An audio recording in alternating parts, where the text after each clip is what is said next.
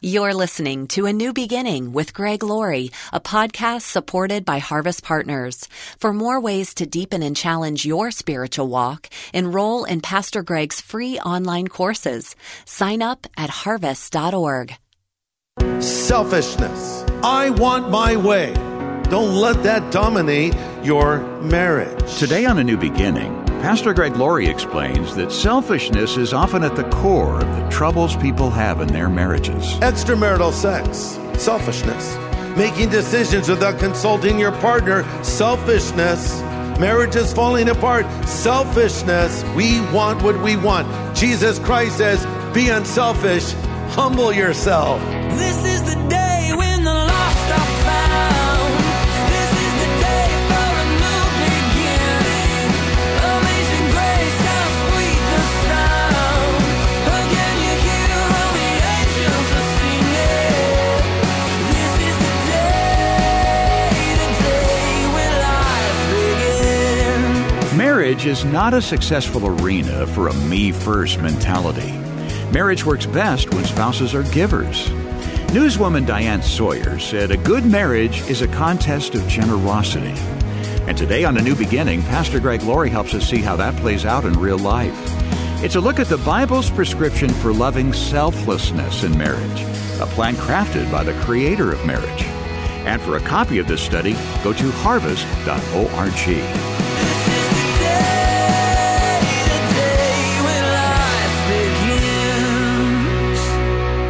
Okay, grab your Bible. We're going to look at two passages together, Ephesians 5 and Philippians 2. Ephesians 5 and Philippians 2. And the title of my message is 4 Words That Can Change Your Marriage. Wonder if you can think of what they might be. A couple of people opined on this on my Facebook page. I said, can you guess what they are? One guy said, sorry, honey, you're right. That's not bad. Another said, here are 4 words that can change your marriage. Only a guy would say this. Make me a sandwich. That will not change your marriage. Let's see if we can find them now. Ephesians 5 verse 25. Here they are really. Husbands, love your wives. Those are the 4 words. Just as Christ loved the church and gave himself for her, that he might sanctify and cleanse her with a washing of water by the word, that he might present her to himself a glorious church, not having spot or wrinkle or any such thing, that she should be holy and without blemish. So ought husbands to love their wives as their own bodies. He that loves his wife loves himself. For no one ever yet hated his own flesh, but nourishes and cherishes it, just as the Lord does the church. For we are members of his body, of his flesh, and of his bones. For this reason a man will leave his father and mother, and be joined to his wife, and the two shall become one flesh. This is a great mystery, but I speak concerning Christ and the church. Nevertheless, let each one of you in particular love his own wife as himself, and let the wife see that she respects her husband. We'll stop there. Notice 4 times in 8 verses, men are simply told to love their wives. How are we to love our wives? As Christ loved the church. Now we have a great example of that in Scripture in many places, but let's go to a passage now, Philippians 2, and let's see how Christ loves the church.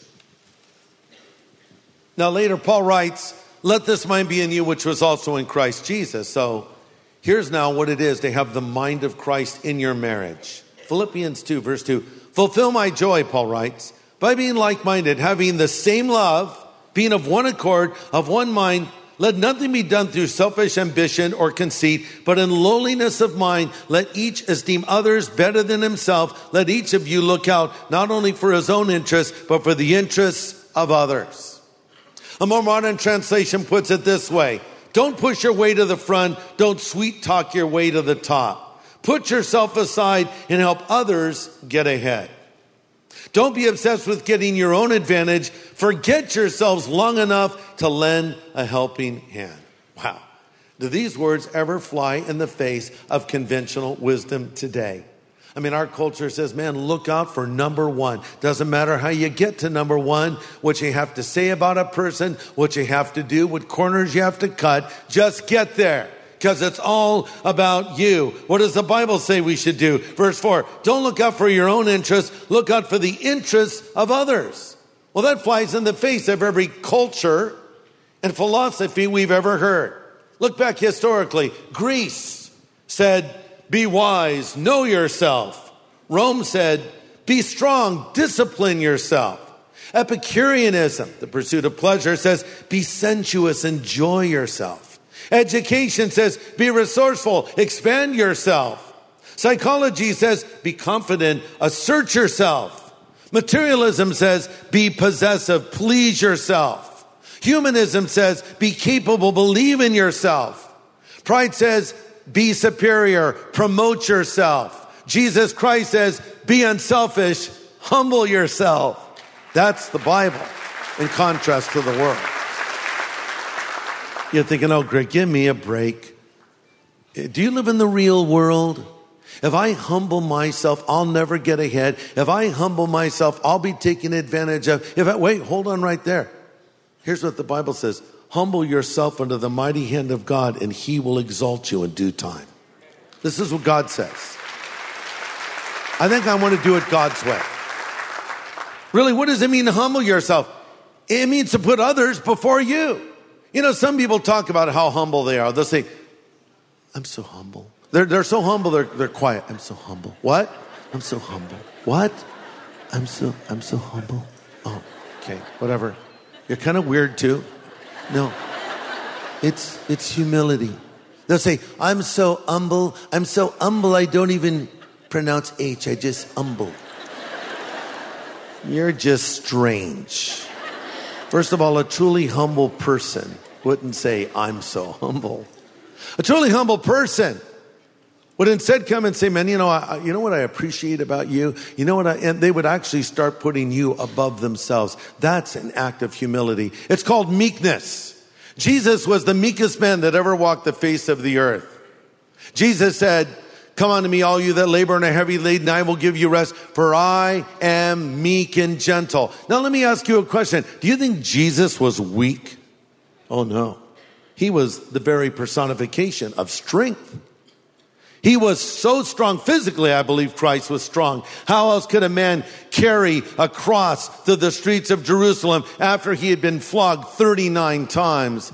But more than that, being God walking among us, he had all power given to him. He even said, all power is given to me in heaven and earth. But he was meek. What is meek? Meek means power under constraint. Power under constraint. Meekness is not weakness. It's a man who has a lot of strength, or a woman, but controls it or reins it in. Have you ever seen someone riding a beautiful stallion? They have complete control of that horse. It turns where they want to turn. It stops when they want to stop. I'm imagining of a preacher who had a horse, and he thought it would be more spiritual to have it go to commands that he would give that would honor God instead of giddy up and woe. So he decided that for giddy up, it would be praise the Lord, and woe would be hallelujah. So I thought this would impress his friend. So he's riding around his horse. Instead of giddy up, praise the Lord, bump off the horse goes, oh, it was great, it's great. And then for woe, hallelujah, horse stops. Oh, that's great. So one day he's out running with his horse, and his horse got a little carried away. And now they're running toward a cliff. He knows he'll die. He has to stop the horse. He's getting closer to the edge of the cliff. Oh, what's that word for stop? I forgot it was glory to God. Horse is still running. Praise Jesus. No, that's it. Oh, no, hallelujah. Horse stops right on the edge. Little pebbles going over the side. Preacher wipes his brow and says, praise the Lord. Okay. And I was that preacher and it hurt. No. But you control a horse. That's a horse that's chosen to be meek. It's chosen to submit its will. And in the same way, for us, meekness is submitting our will to God. Now apply this to marriage. Listen, this is not about greater or lesser. You're equal in the sight of God, but your roles are different. And if you don't understand the differences between men and women and the way God has wired us, well, it's just ridiculous, because the Bible is clear about this, and Of course, there are so many other ways that we see this demonstrated, but here's the point. We have to find our place and do what God has called us to do. As I've said earlier, don't read your mate's mail. Read your own mail. Do what God tells you to do. If you were to boil down the problems in most marriage, or the problem I might say, in most marriages, I would identify it as one word: selfishness. Selfishness. And if you want to know the solution to most marriages that are having problems, I would put another word in its place: selflessness. That's what we're talking about here. Substituting selflessness for selfishness. Pastor Greg Laurie will have the second half of his message in just a moment. You know, sometimes we can't always make it to church, but here's the good news. Church is coming to you. It's coming to you on your TV screen, or on your tablet, or your computer, or even your phone. We do it every weekend, and it's called Harvest at Home. We have worship. We have a message from the Word of God. If you want to find out more, just go to harvest.org. And join us this weekend for Harvest at Home. Well, we continue now with Pastor Greg's insight in today's study, 4 words that can change your marriage. So what do we learn here from what Paul's written in Philippians? Number 1, don't allow your marriage to be driven by selfishness. Verse 3, let nothing be done through selfish ambition or conceit. Most conflicts are a result of this. James writes in James 4, where do you think all these appalling wars and quarrels come from? Do you think they just happen? Think again. They come, listen, because you want your own way, and you fight for it deep inside yourselves. We're pre-wired that way. I want my way. Goes back to our childhood. Look at kids. One of the first words they learn is mine. Mine. Put a toy on the ground. Nobody cares about it. One kid picks it up. Now the other one wants the same toy. And they're literally pulling on the same toy. Look, there's other toys. They want that toy. They want their own way. That's how we are. So don't let that dominate your marriage. Think of immorality and all the ways it shows itself. Premarital sex, selfishness. Extramarital sex, adultery, an affair as it's sometimes called. Selfishness. Making decisions without consulting your partner, selfishness. Marriages falling apart, selfishness. We want what we want. It's not always an issue of one wants what's right and one wants what's wrong, though it's sometimes that. Or, we're violating what the Bible says. It's difference of opinion, She wants to paint the walls white and he wants to paint them black. The point is, here's what I do personally. In my house, my wife, she rules, okay? So she'll say, what do you think I should do over here? I'm thinking of doing this. And I'll say, well, I think this. Well, I don't really agree with that. Okay, whatever. I give you my opinion.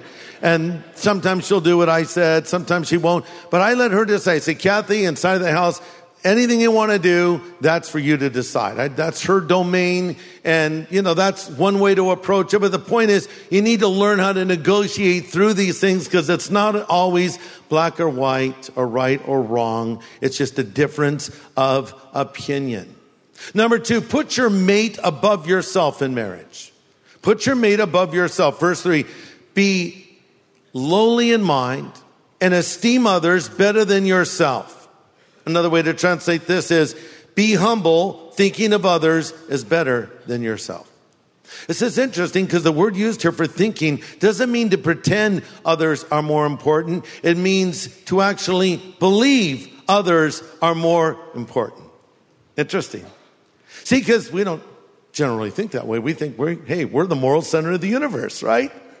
We have it all wired. We have it all figured out. We think we're all that and a bag of chips. And now we marry someone that has a different opinion than we have, and they want to do it a different way than we want to do it. The Bible says, think of them as better than yourself. Well, they're not better than me. Really? Do you think you're that great? Now, seriously, just go back 24 hours and think about some of the thoughts that have popped into your mind. Think about some of the things you've contemplated, and you're telling me you are so good. Listen, you fall so short. Are you sitting there right now, husbands, and saying, I'm a better husband than she's a wife?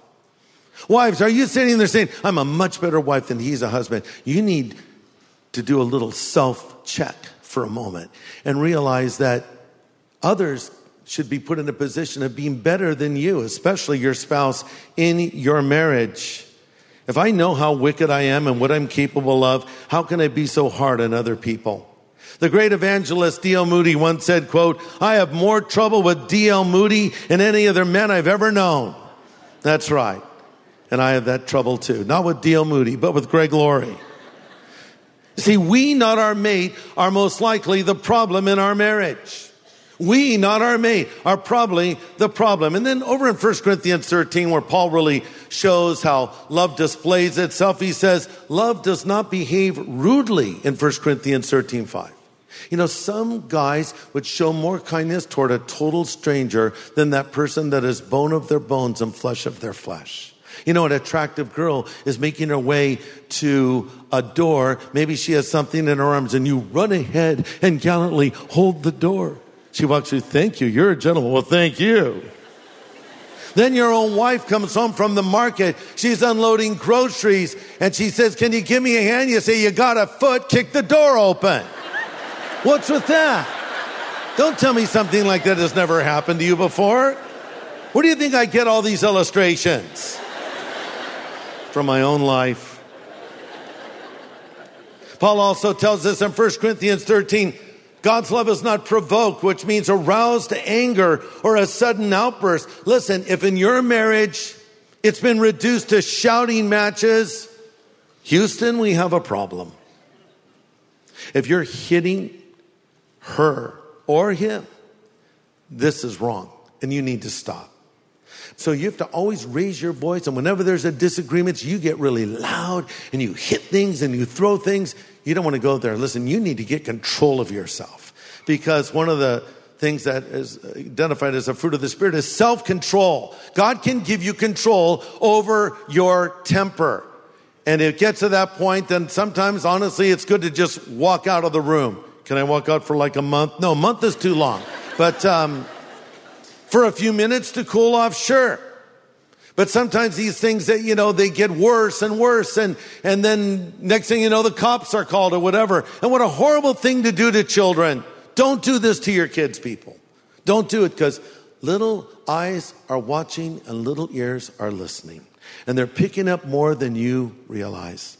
So I was raised in this environment. I've told you this before. I lived every day of my life, except when I was with my grandparents or in military school, in the presence of domestic violence, screaming, yelling, insanity. And I know how horrible that was as a kid. And I was determined, when I get married, that is not what my home is going to look like or sound like. I am not going that way. And this is a horrible thing to do to your children. This is not how love displays itself. I don't even care what the issue is, because when it comes to a point where if someone is hit, the issue is now a non-issue, and now the new issue is you should have never done that, you see? So you take it to a new level, don't let it go there. That's not the way that love is. Cliff Barrows, probably heard of him, longtime associate of Billy Graham. He was married to his first wife, Billy, for 49 years until she went to be with the Lord. Cliff married again, a wonderful lady named Ann, in 1995. And so in an interview, he was asked the secret to a long and happy marriage. I like what Cliff said. Here's what he said, quote, I think there are 9 words we should be willing to say every day. Here they are. I am sorry. Please forgive me. I love you. That's good advice. I am sorry. Please forgive me. I love you. And then he adds an additional 4 words that are often helpful too. It was my fault. It was my fault. How many of you are married? Raise your hand. Okay, turn to your spouse. Turn to them. Say this to them. It was my fault. I'm sorry. I love you. See? It helps, doesn't it? You can be in a big conflict. And you're like, she's yelling or you're yelling or whatever it is. And then you just look at him and say, you know what? I was wrong. I love you. Diffused. Didn't take you that long, did it? These are simple truths that we can apply in our lives to love as God wants us to love. So love your mate, honor them. Who's the greatest example of loving as we ought to love? Well, I am. And no, I've just written a new book, Humility and How I Found It. It made all that up. We laugh because it's absurd. But I'll tell you who the person is. You already know. Who's the greatest example of humility and love? Who? Take a guess. Perfect. Let's read on in Philippians 2. Let this mind be in you, which was also in Christ Jesus, who being in the form of God, did not consider it robbery to be equal with God, but made himself of no reputation, taking the form of a bondservant, and coming in the likeness of men, and being found in appearance as a man, he humbled himself, and became obedient to the point of death, even the death of the cross. Jesus was God among us. He was not man becoming a God. That's impossible. He was God becoming man. He never voided his deity, but he veiled it. He sort of hid it, but he still was God. Which is so amazing when you look at how he served others, always had time for others, always helping others. Even in the upper room, he got down on his knees and he washed the disciples' feet. That's normally what a servant would do. That's incredible. And by the way, he also washed Judas's feet, and that's right before Judas betrayed him. If I was Jesus, I would not have washed Judas's feet. I would have broken his feet. Then I would have said, yeah, try betraying me now. See how that works out. No, he washed his feet. He was humility, loving, a servant. And then he made the ultimate sacrifice by going to the cross and dying there for our sin. Yes, we're to love our wife as Christ loves the church. And there's no greater example of love ever shown in the universe than the love of God for humanity by sending his son to die on the cross in our place. And the son willingly going and taking the sin of the world. If he just took my sin, it would have been bad enough. If we added your sin or just the sin of those listening today, it would have been more than enough. But he took the sin of the whole planet upon himself. And then he rose again from the dead 3 days later. And now he stands at the door of our hearts and he knocks.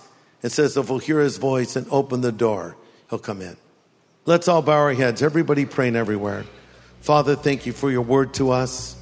And I pray for any person here that does not know you. Help them to come to you. Help them to believe in you. Help them to be forgiven of all of their sins right now. In Jesus' name I pray. Amen.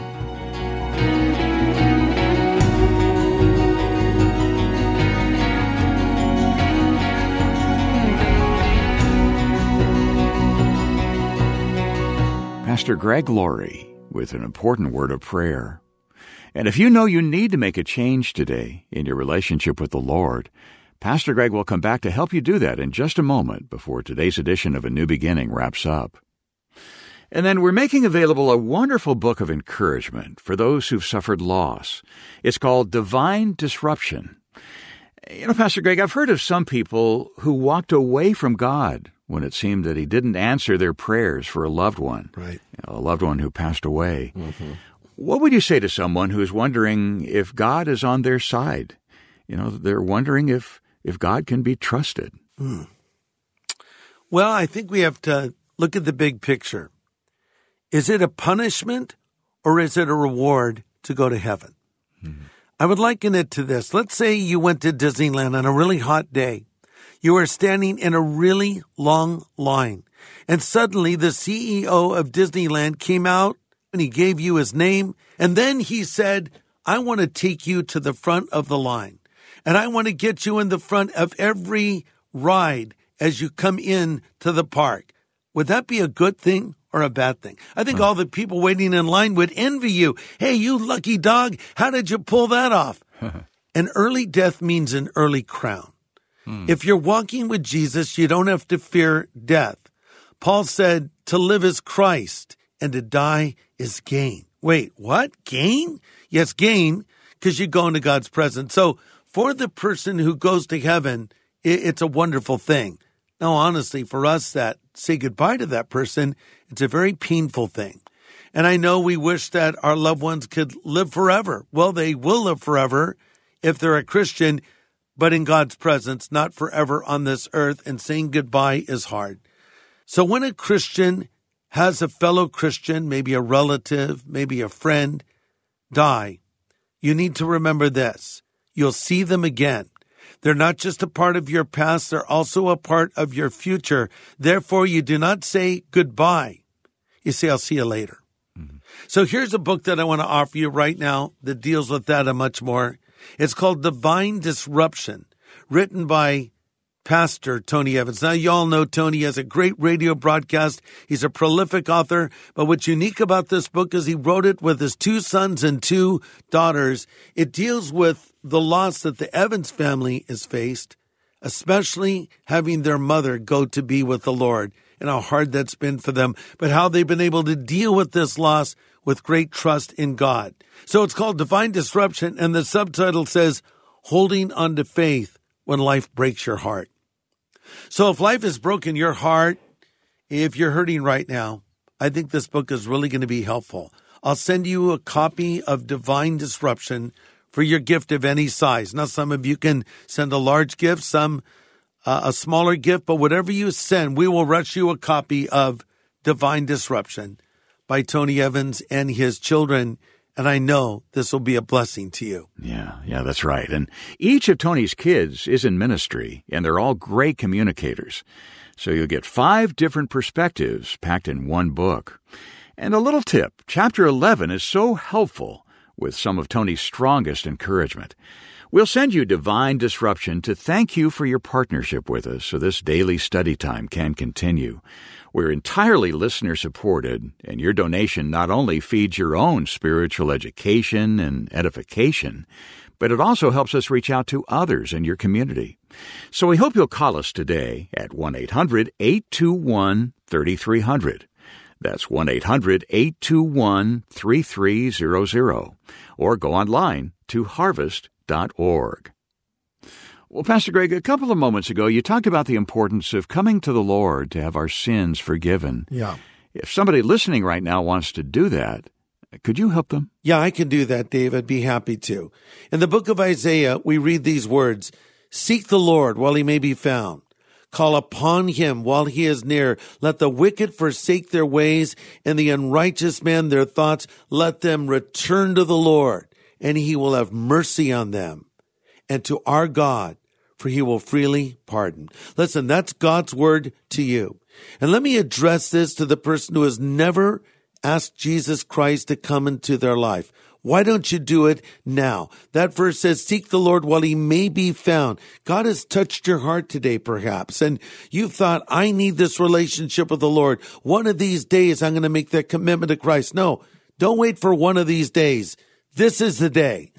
This is your moment. Seek the Lord while he may be found.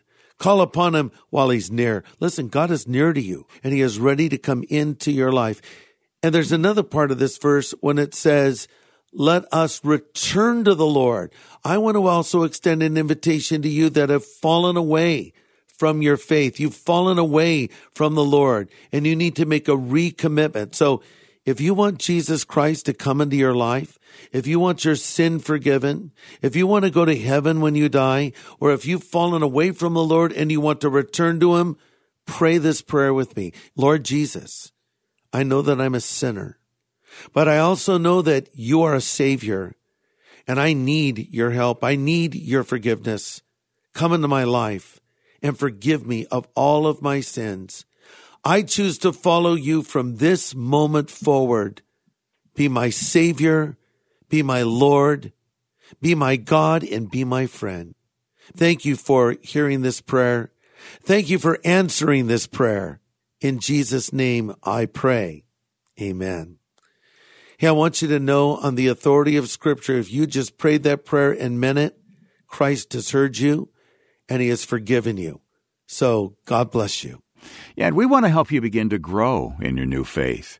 We want to send you some resource materials we call our New Believers Growth Packet. It'll answer some of the questions you might have and get you started off right. So get in touch and ask for your New Believers Growth Packet. We'll send it free of charge if you prayed with Pastor Greg for the first time today. Call us at 1-800-821-3300.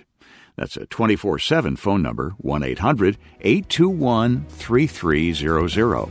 Or go to harvest.org and click the words Know God. Well, next time, Pastor Greg has some counsel aimed primarily at wives. More insight from his Christian family series called Home Sweet Home. Join us here on A New Beginning with pastor and Bible teacher Greg Laurie. This is the day when life begins. The preceding podcast was made possible by Harvest Partners, helping people everywhere know God. Learn how to become a Harvest Partner, sign up for daily devotions, and find resources to help you grow in your faith at harvest.org.